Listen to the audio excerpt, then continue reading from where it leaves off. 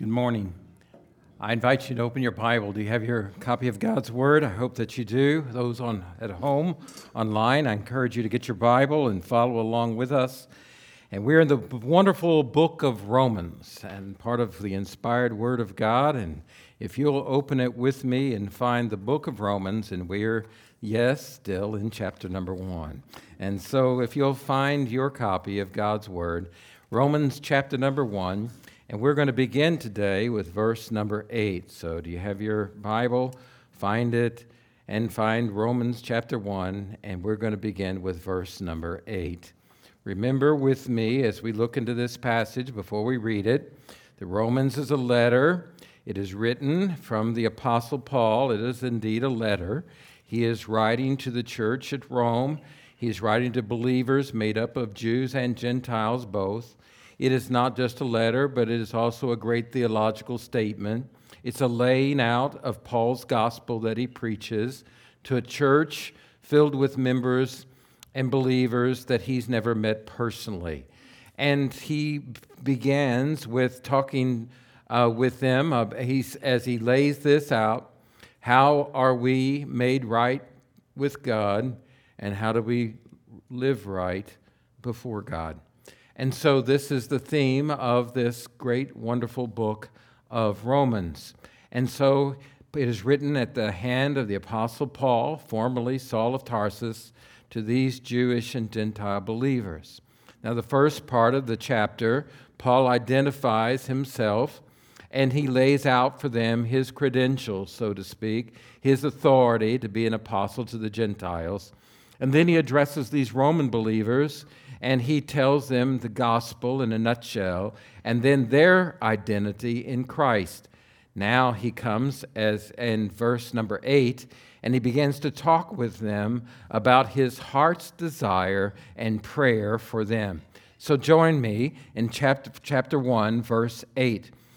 First, I thank my God through Jesus Christ for all of you, because the news of your faith is being reported in all the world.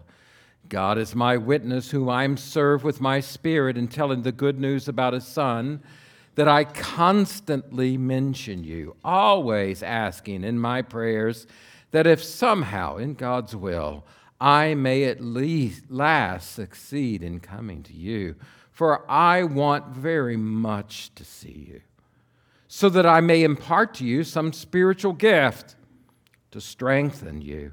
That is, to be mutually encouraged by each other's faith, both yours and mine. Now, I don't want you to be unaware, brothers and sisters. I often planned to come to you, but was prevented until now, in order that I might have a fruitful ministry among you, just as I had among the rest of the Gentiles. I am obligated both to Greeks and barbarians, both to wise and the foolish. So I'm eager to preach the gospel to you also who are in Rome. Let's pray. Father in heaven, as we look at this text of Scripture today, we ask that you would speak to our hearts through it. Holy Spirit of God, we know that you are here working in us and among us.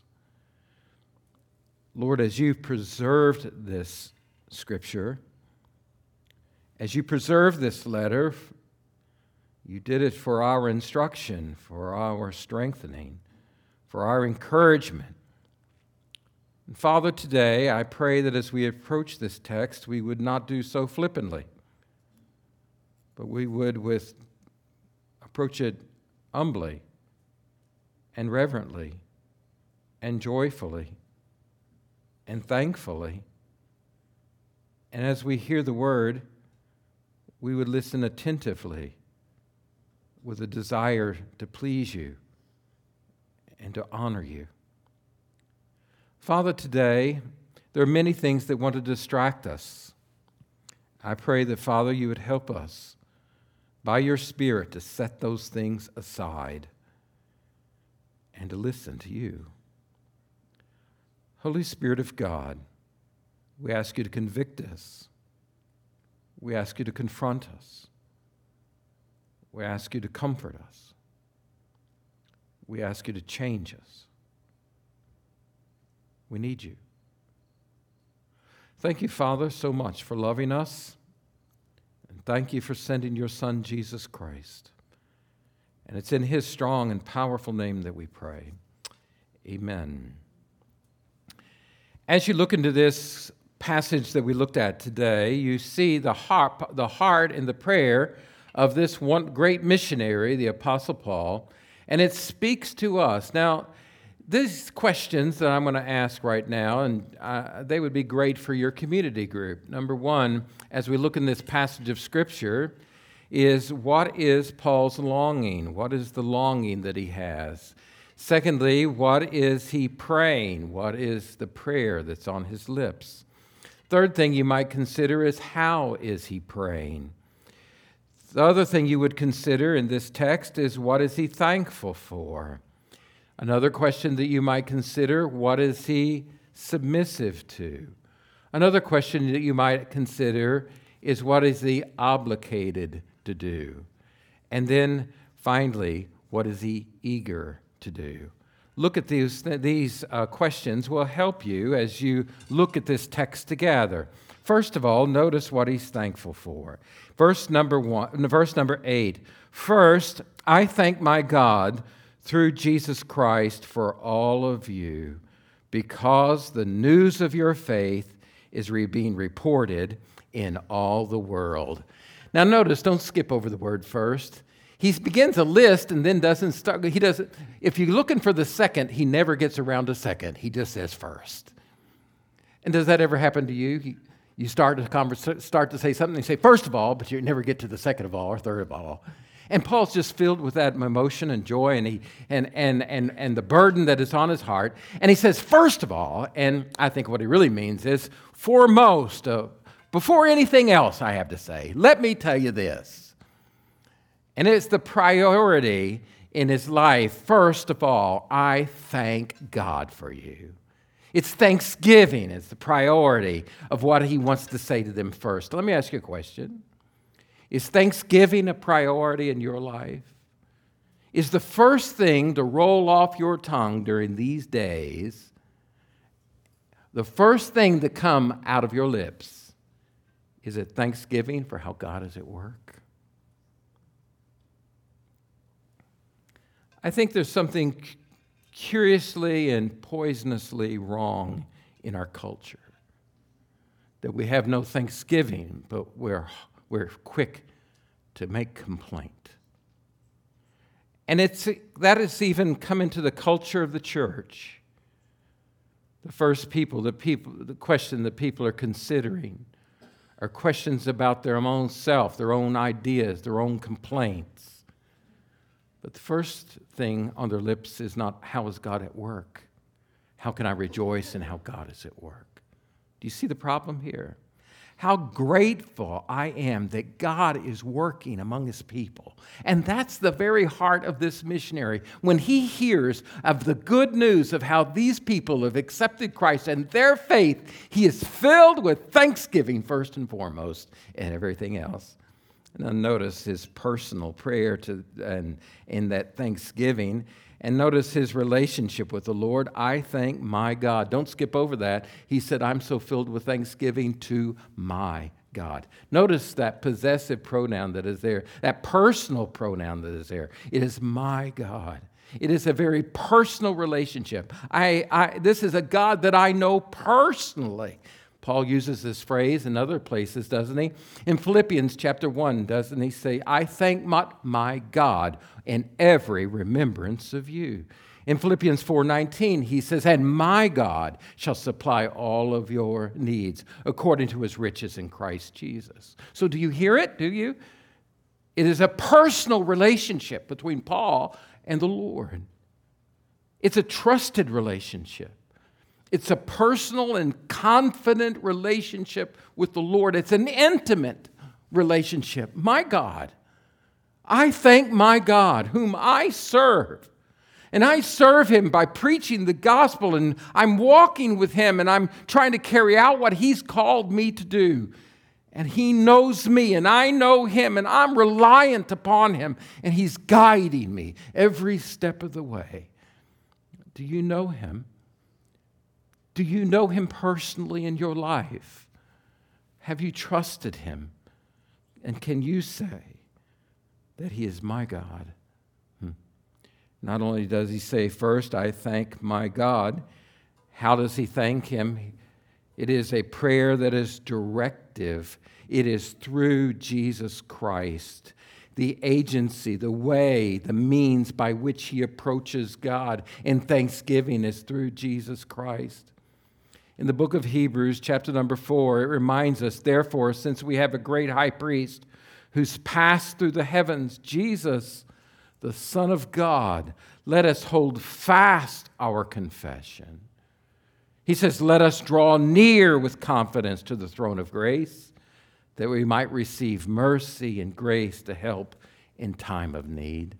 My friends, you've got a great and wonderful high priest, and we come to God through Jesus Christ. Now, Paul's not trying to teach that here. It just flows out of his mouth naturally because Paul knows that the only access that he has to God is through Jesus Christ. Amen? Therefore, brethren, since we have confidence to enter the holy place, how? By the blood of Jesus. Since we have a great high priest over the house of God, let us draw near with a sincere heart and full assurance. Jesus said, I am the way, the truth, and the life. No man comes to the Father except through me. That's why we pray in the name of Jesus, because our authority is found in Jesus Christ. No man can come to the Father except through Jesus Christ. So we pray in His name. Now listen closely. When you pray, you don't pray in your name. Are y'all awake today? You don't pray in your name. Somebody should say, yes, that's right. You don't pray in your works. You don't earn a right relationship with God. You don't pray in your church's name. You certainly don't pray in Pastor Tim's name. You don't pray in your parents' name or your grandparents' name, or a former church Christian that lived in ancient years ago. You don't pray in Mary's name. You pray in Jesus' name. Because He is our high priest. Thirdly, it's a specific prayer. It's a specific prayer of thanksgiving. He's praying because your faith is being proclaimed in the whole world. Now, here's a little bit of hyperbole, right? It's not he's saying in the known Roman world, everywhere I go, I keep hearing about you and about your faith and how God is at work. And people are talking about it and celebrating it and thanking God about what He's doing. Hey, have you heard? Have you heard? Have you heard what's happening at Rome? Even in Rome, there's a church. Even in Rome. Even in Babylon the Great. Even in Rome, there are Gentiles and Jews that are calling on the name of the Lord Jesus and being baptized and growing in their faith. God is at work. Even in Rome, people are following Jesus. The church is expanding. There's never even been an apostle there. And yet the church of God is flourishing. Praise the name of the Lord. What joy is in the apostle's heart. Doesn't it just thrill you when you hear how God's at work in other churches, in other places, in other countries, where God is at working among other peoples not like us? Doesn't it thrill your heart? Shouldn't it thrill your heart? Why wouldn't it thrill you? If you hear that XYZ church down the street is flourishing, there's renewal, revival, repentance, salvation, and baptisms, don't you think we ought to say, hallelujah, that is awesome? And when you hear that God is blessing and believers are being born again in Afghanistan and Iran and Iraq and China. Wouldn't you be happy about that?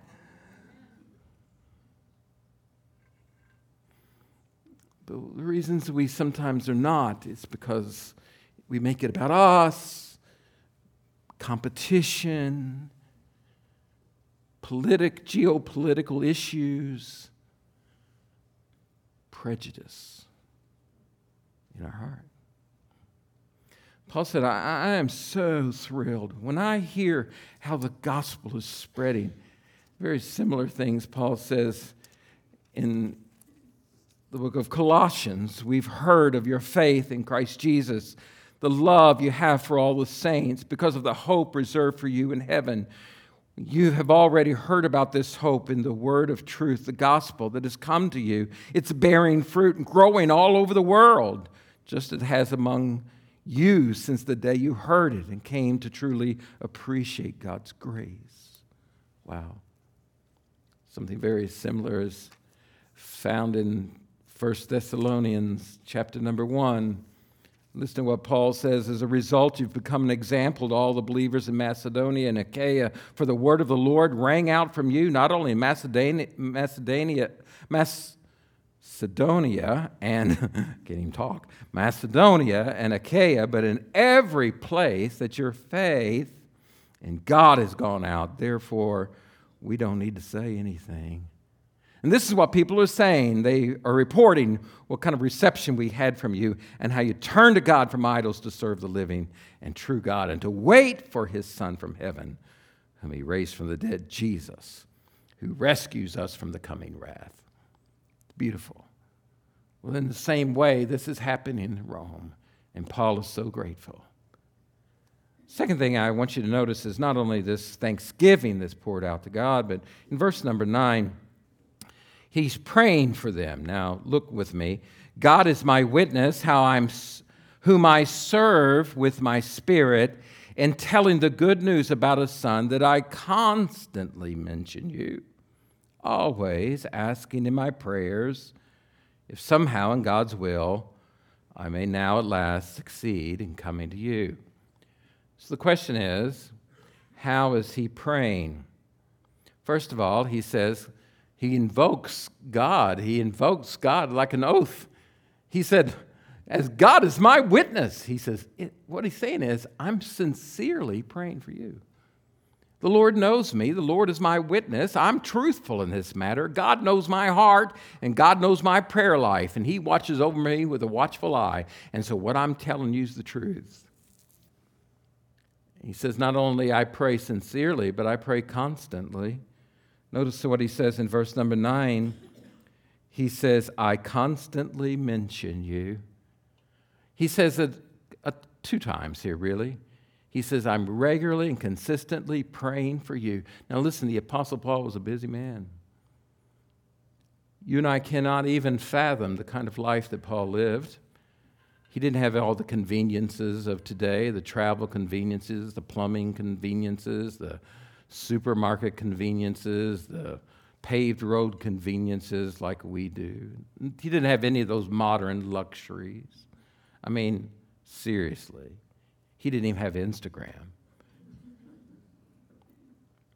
And yet the gospel was being spread all over the world. What was have to happen in Rome?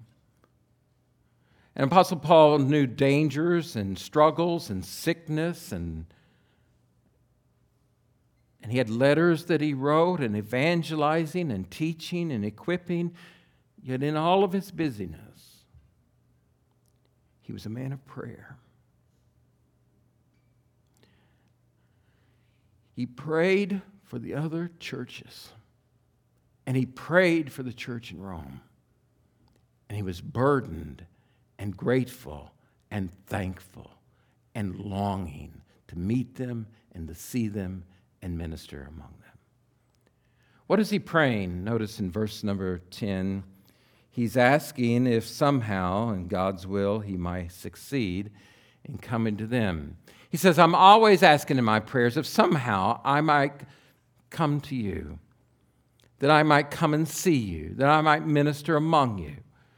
Actually, the word that is used here, and I think it's important to just kind of point this out for a moment. He says, it's translated the word succeed, and I understand maybe why, but really it puts the emphasis on the wrong thing.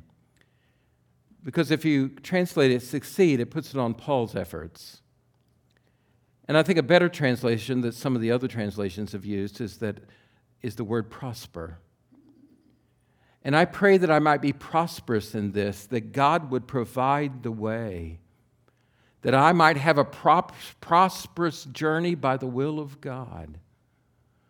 That it's not Paul's success, it's not Paul's striving, it's not Paul's succeeding. Weymouth translates it like this, that God might clear a way for me to come to you. Paul wants to come, but he realizes it's God's will, that I might come to you, that God would open the way, God would open a path and might clear a way for me to come to you and that I might minister among you. Now, what does he defer to? I think that's an important question. And look in verse number 10. I think let's don't miss this very salient point.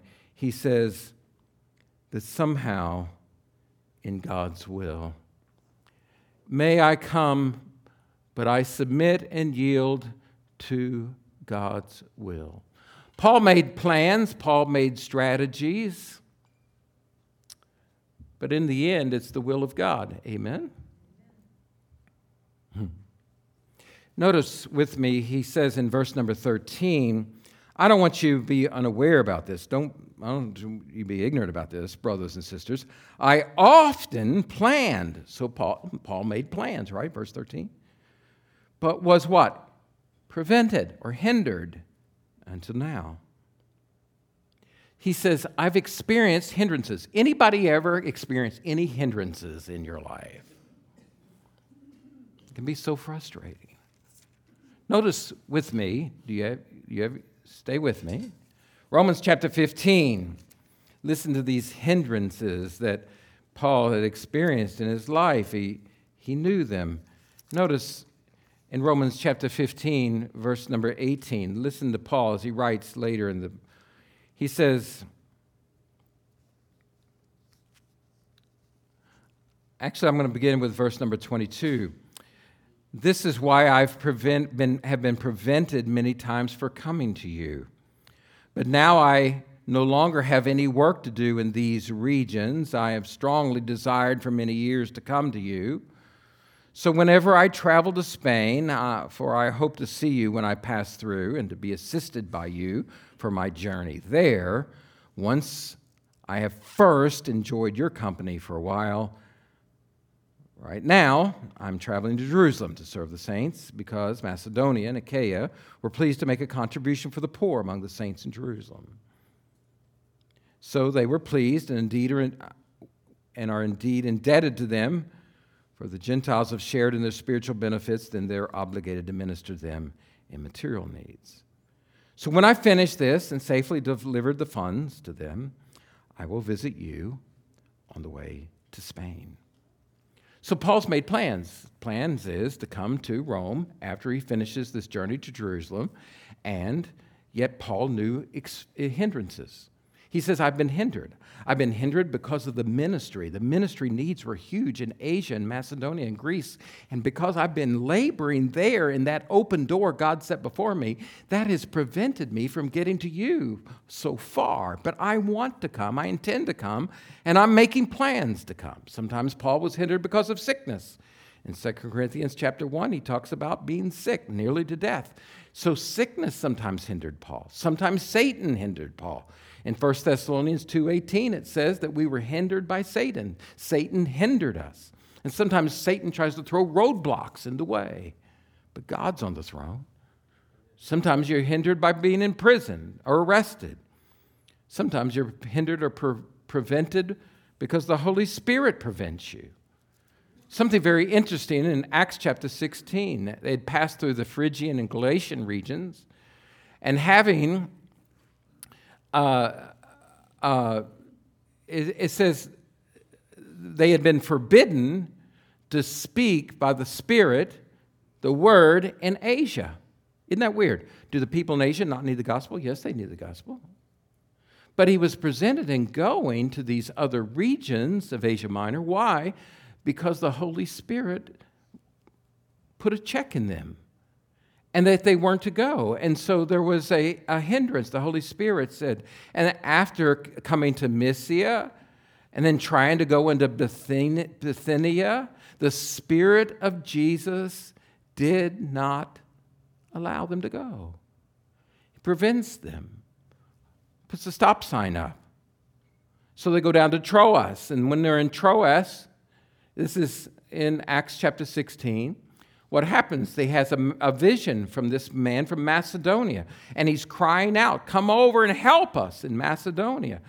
And so what does he do? He sets sail from Troas and he makes his way to Philippi. When he comes to Philippi, he finds a group of women. And remember, he finds Lydia and these group of women on the Sabbath. And they're a place of prayer. There's no synagogue there. And he preaches the gospel, the Lord Jesus, to them. And Lydia and all of her household are saved. Isn't that awesome? And then he ends up being thrown in jail. Remember the story? And then he's in jail and the Philippian jailer gets saved and all of his household. And you know what? God sometimes puts a stop sign here so he can give a green light there. And sometimes we can't fully see the way that God is fully working, but we submit, and this is what Paul was doing. I yield myself to the will of God. Not my plans, but his plans preeminently in my life. He had learned to submit to the will of God. How do you know his will? How do you know? Well, let me just say this real clear. Number one, the will of God will never run contrary to the Word of God, the Scripture. So if you think it's the will of God to do something sinful, you're just deceiving yourself. He never leads you to sin. He never leads you to disparage or degrade someone. He never does that. But he guides you by his Spirit. He gives you a peace inside your spirit. The Spirit himself bears witness with our spirit, is speaking to us. He guides you by his word, and he guides you in his providential care. God uses circumstances, he uses difficulties, he uses ways beyond our understanding to guide us and lead us. We must be faithful to him every step of the way. Anybody ever had some detours along the journey of life? Does that mean it's contrary to the will of God because your plans were this? No. And Paul said, I'm going to come to Spain. I made my plans. I'm going to Spain. As far as we know, Paul never went to Spain. So he's going to Spain. He said, on my way to Spain, this is my plan. I've laid it out. I'm going to Jerusalem first. After I'm done with that, give gifts to the poor and fulfill the obligations I've made there. Then I'm going to make my way on the next travels to go to Spain. And on my way, I'm going to stop in Rome. And when I get to Rome, I'm going to hang out with you guys, have potluck dinners and fellowship, and teach you, encourage you. And I can't wait for that to happen. And then I want to do evangelism with you. And then you're going to help me give some gifts to me to help me go on to Spain. And then I'm going to go to Spain and do what God's called me to do because I want to preach where the name of Christ has never been preached. So did it work out exactly the way Paul planned it? No, he ends up going to Jerusalem, ends up getting arrested, then he nearly gets killed, then there's a plot against his life, and then they ship him down to Caesarea for his protection. While he's in Caesarea, he's held captive there for a couple of years, but God opens the door for him to preach the gospel to Festus and Drusilla and to King Agrippa and to Bernice and to others in Caesarea, and he's preaching and proclaiming even as a prisoner.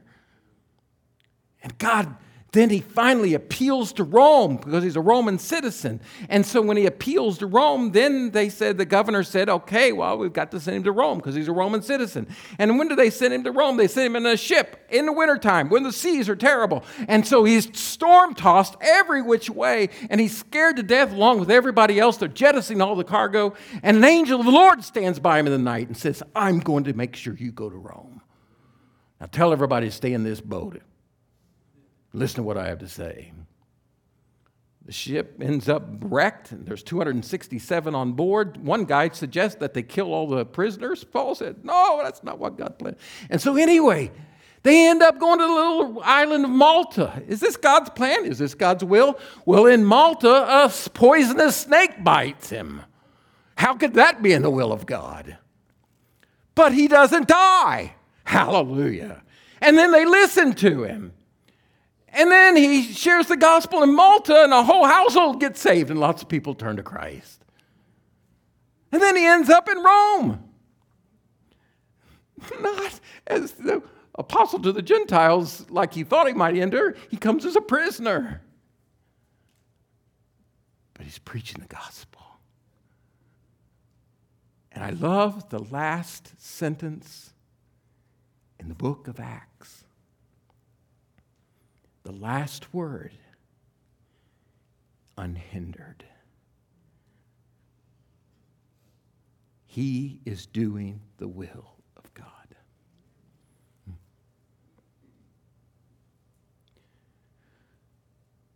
You ever had hard times in your life, troubles in your life, difficulties in your life?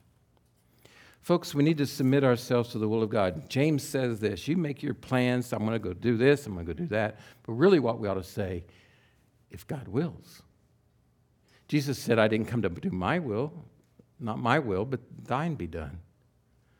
God is working even when you think that your plans are thwarted.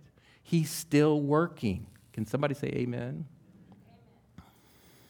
Many, many years ago, I was invited to go speak at a thing in Kansas City, and we had a beat-up old car, and we had car trouble, and one of the cars broke down, and the other car needed to be at home, and so even though I'd never ridden a train, I decided I'm going to take the train to Kansas City. I got on the train to Kansas City. There was a problem with the train. It got delayed. I'm going, what is going on? We stopped at a stop. This guy gets on the train. When I see the guy, it's somebody I'd been witnessing to. I go, that's weird. I never ridden a train in my life. I said, why are you doing on a train? He goes, I don't know. I never ride a train. I'm taking it to... I said, well, I got a seat right here. He said, by me. Guess what happened? I talked to him about Jesus for a long time. There was a tornado came, and they stopped the train. They said, there's a tornado coming. They think it's coming right down the railroad tracks here, and we're not going to move until it passes by. I go, well, brother, have you ever thought about dying? Shared the gospel with him. I'd like to tell you that Jake got saved that day. He didn't. And so he said, he got off, he said, but I'll think about everything you have to say. And I said, I'm praying for you. So Jake got off the train. I could call this sermon Planes, Trains, and Automobiles, I think. So he got off the train. And I thought, God, what are you up to? And there's an African-American man sitting behind us, and he said, excuse me, are you a preacher or something? I said, yeah. He said, I hope you don't mind. I was just eavesdropping on your whole conversation. He said, can I talk to you? I said, yes. And he sat and moved up to the seat next to me. And he said, I know that you were trying to ask that man to repent of his sin and give his life to Christ. He said, but I couldn't help as you were telling it to him that you were telling it to me. And he said, would you pray with me? I want to give my life to Jesus Christ.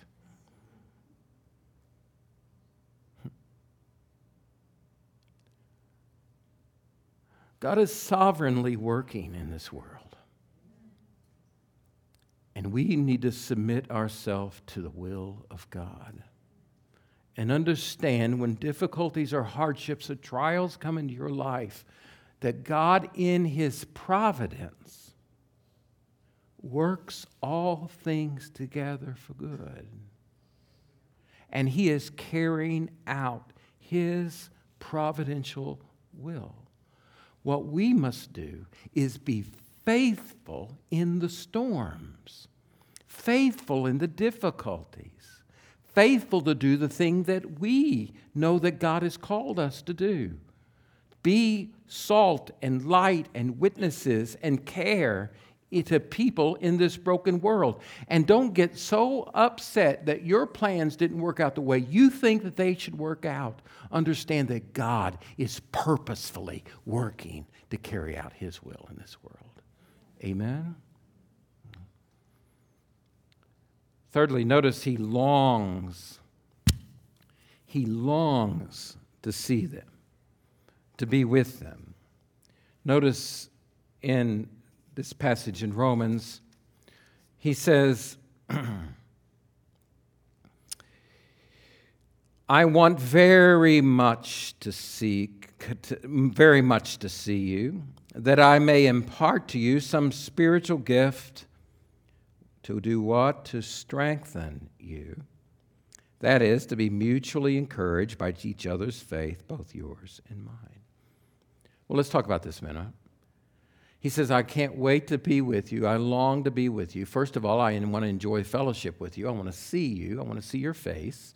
I want to spend time with you. I want to enjoy fellowship with you. The second point, quickly, is I want to enrich you. And what he says, I'd like to impart a spiritual gift to you. What he means here is, some have taken this to mean, he's talking about maybe Romans 12 or 1 Corinthians 12, 13, 14. No. What he's talking about here, Paul does not impart spiritual gifts. The Holy Spirit gives gifts, not Paul. Paul says, I want to come and minister to you and see how the Holy Spirit, who has gifted me, might use those gifts to help encourage you and strengthen you. So he wants to enjoy fellowship. He wants to enrich them. Thirdly, he wants to establish them, all right? That word establish means to strengthen them. He wants to disciple them, train them. Yes, they've come to know Jesus, but he knows that God's gifted him in a special way. And he's given his life to study and teaching and training and equipping. And he wants to see them go deep and become strong in their faith. The word strengthen here is in a passive voice. It carries the idea that God is the one strengthening them. To strengthen you. Strengthen. Make you strong in your faith. And shouldn't that be the heart of every missionary in every church? To see believers not only saved, but grow strong in their faith. Amen. Finally, to encourage them. He says this in a wonderful way, and it's so beautiful in the way that he says it. Don't miss this. It's not, he says, that is to be mutually encouraged by each other's faith, both yours and mine. He said, I can't wait to come and minister among you and to bless you and to serve you. And he says, and I can't wait to come and try and encourage you and exhort you and teach you and train you. But I can't wait to come because I need you. I'll learn from you. And I know that Paul knew his own weaknesses. He knew his own discouragement. And he knew that when he was with them, ministering among them, loving them, that it wasn't a one-way street. Leon Morris said, the traffic's not one way in the ministry of encouragement. And he says, it's not a one-way thing. And here's the problem. What happens when the encouragers get discouraged? What happens? How does it happen that encouragers get discouraged? It's because we make it about us, about me. Here's one of the greatest temptations Satan uses. And it's a tool in his tool bag. And we're not ignorant concerning his schemes. And it's discouragement. And when you get discouraged, then you stop encouraging, and it leads to a loss of courage and affects the whole church. But when you encourage, you find encouragement. And when you give out and when you pour out your life, you find life. And when you lose it, you find it. When you lay it down, you save it.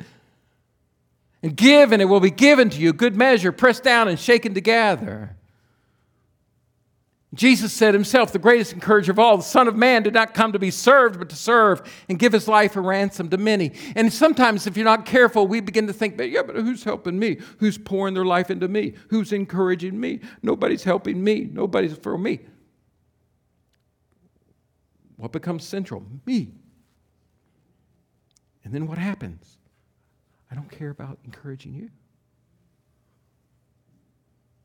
So how do I find encouragement in my life?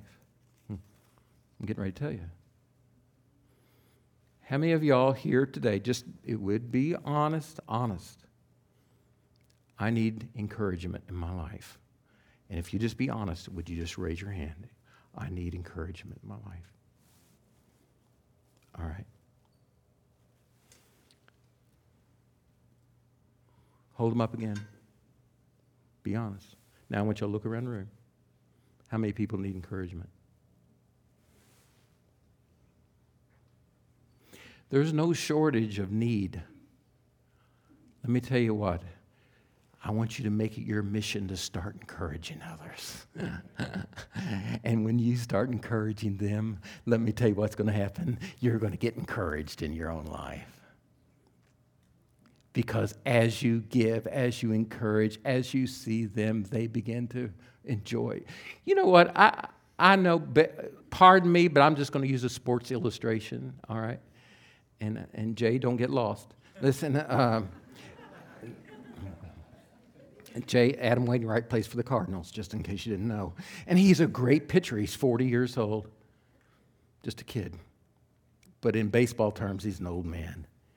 And then he is not pitching. He is in that dugout, and he is encouraging every one of them. And he's talking to the younger pitchers. He's talking about what he throws, and he's talking about batters, and he's talking about how baseball ought to be played. And he's encouraging.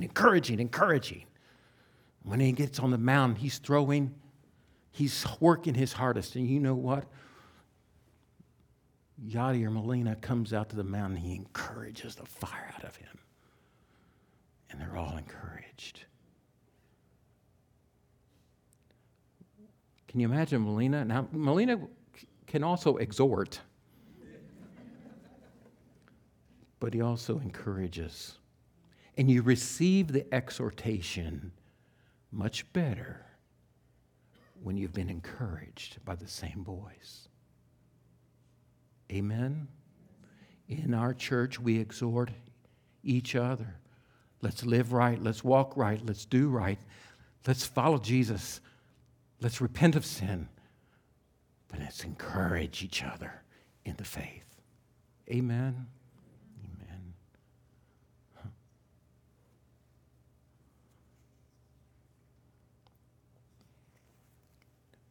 The other day I was at a restaurant. I'm telling you, I've never seen a day like this where you can't get workers to work in businesses. It's just the weirdest time. But the people that are working, things are slow. The food comes out slower. The service is slower. The waiters are slower. The receptionists are slower. The managers are bald-headed, pulled their hair out. And instead of being gripey that day, I said, I'm going to encourage the fire out of these people. And I encouraged the manager. I encouraged the lady that asked me if I wanted a seat. I encouraged my waitress, told her what an awesome job she was. Thank you for serving. Thank you for a good job. She said, I'm the only waitress on this whole floor. I said, I'm telling you what, you do an awesome job. You take care of people. You are a bright light in this place. And I thank God for you. And I'm praying for you today. I just want you to know you're here. And you know what? I just watched her. She just got a pep in her step as she was pouring the coffee. And she kept my coffee cup full, boy.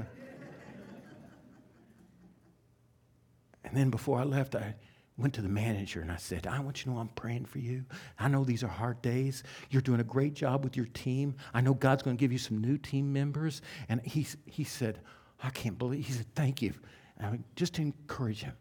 I walked out the car. Guess who felt better? Me. What comes out of your mouth? I spent longer here than I meant to.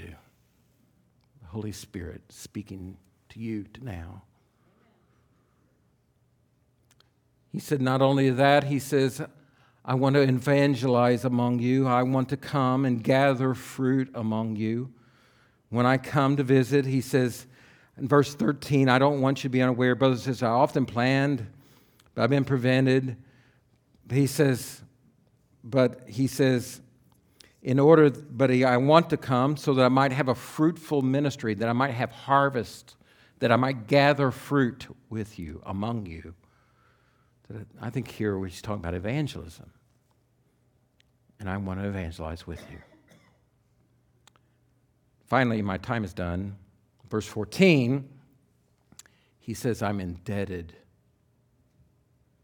He says he's indebted to them. Now notice who he's indebted to. Verse 14, I am obligated, and I think a good translation here is indebted, both to Greeks and barbarians, both to the wise and to the foolish. What does Paul mean that he's indebted? He's indebted to Greek-speaking people. He's indebted to barbarian people, people who weren't in Greek culture. Most of us from the rest of Europe would be considered barbarians in these days. To both wise people and foolish people, educated and dumb, uneducated. He says, I carry a debt. Where did he get the debt? I'm going to ask for a couple of volunteers to help me real quick. This is off the cuff a little bit. Jerry Martin, would you please come up here? And Pastor Jay, if you'll stand right over here. Jerry, you can stand beside me, please. All right. I didn't talk to Jerry about this, but I'm going to tell him something. Okay, stand right here. Now, Jerry, I want to give you this gift. We're going to play. Stand right here so people online can see you. Okay, it's right here. Right here. Right there. Yeah, there you go. Sorry. Yeah, that's okay. Were you in the military? Okay, good. There you go. Right there. Now, I'm going to give this gift to you, Jerry, but it's not yours. It's not. No. Now, listen. I'm entrusting this to you, and I want you to give this gift to Pastor Jay. It's his gift, but I'm entrusting it to you. Okay, Pastor Jay, come right here. And by the way, he's real close. He's right behind you. Okay, I want you to give him this gift.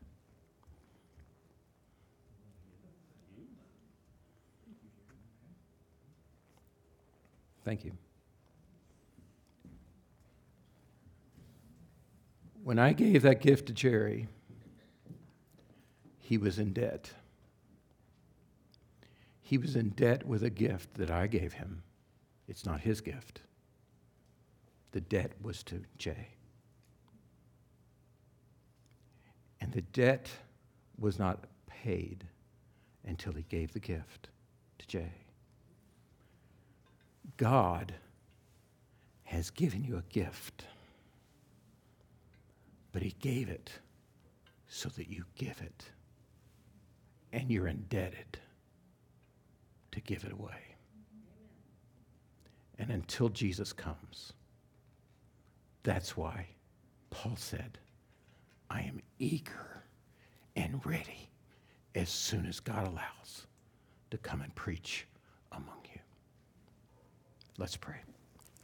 Father in heaven, I thank you for your word. It's so powerful, so rich, so true, so transforming. And I pray that, God, we would give and go and be and pray as the people of God, submitted and yielded to the will of God. In Jesus' name, amen.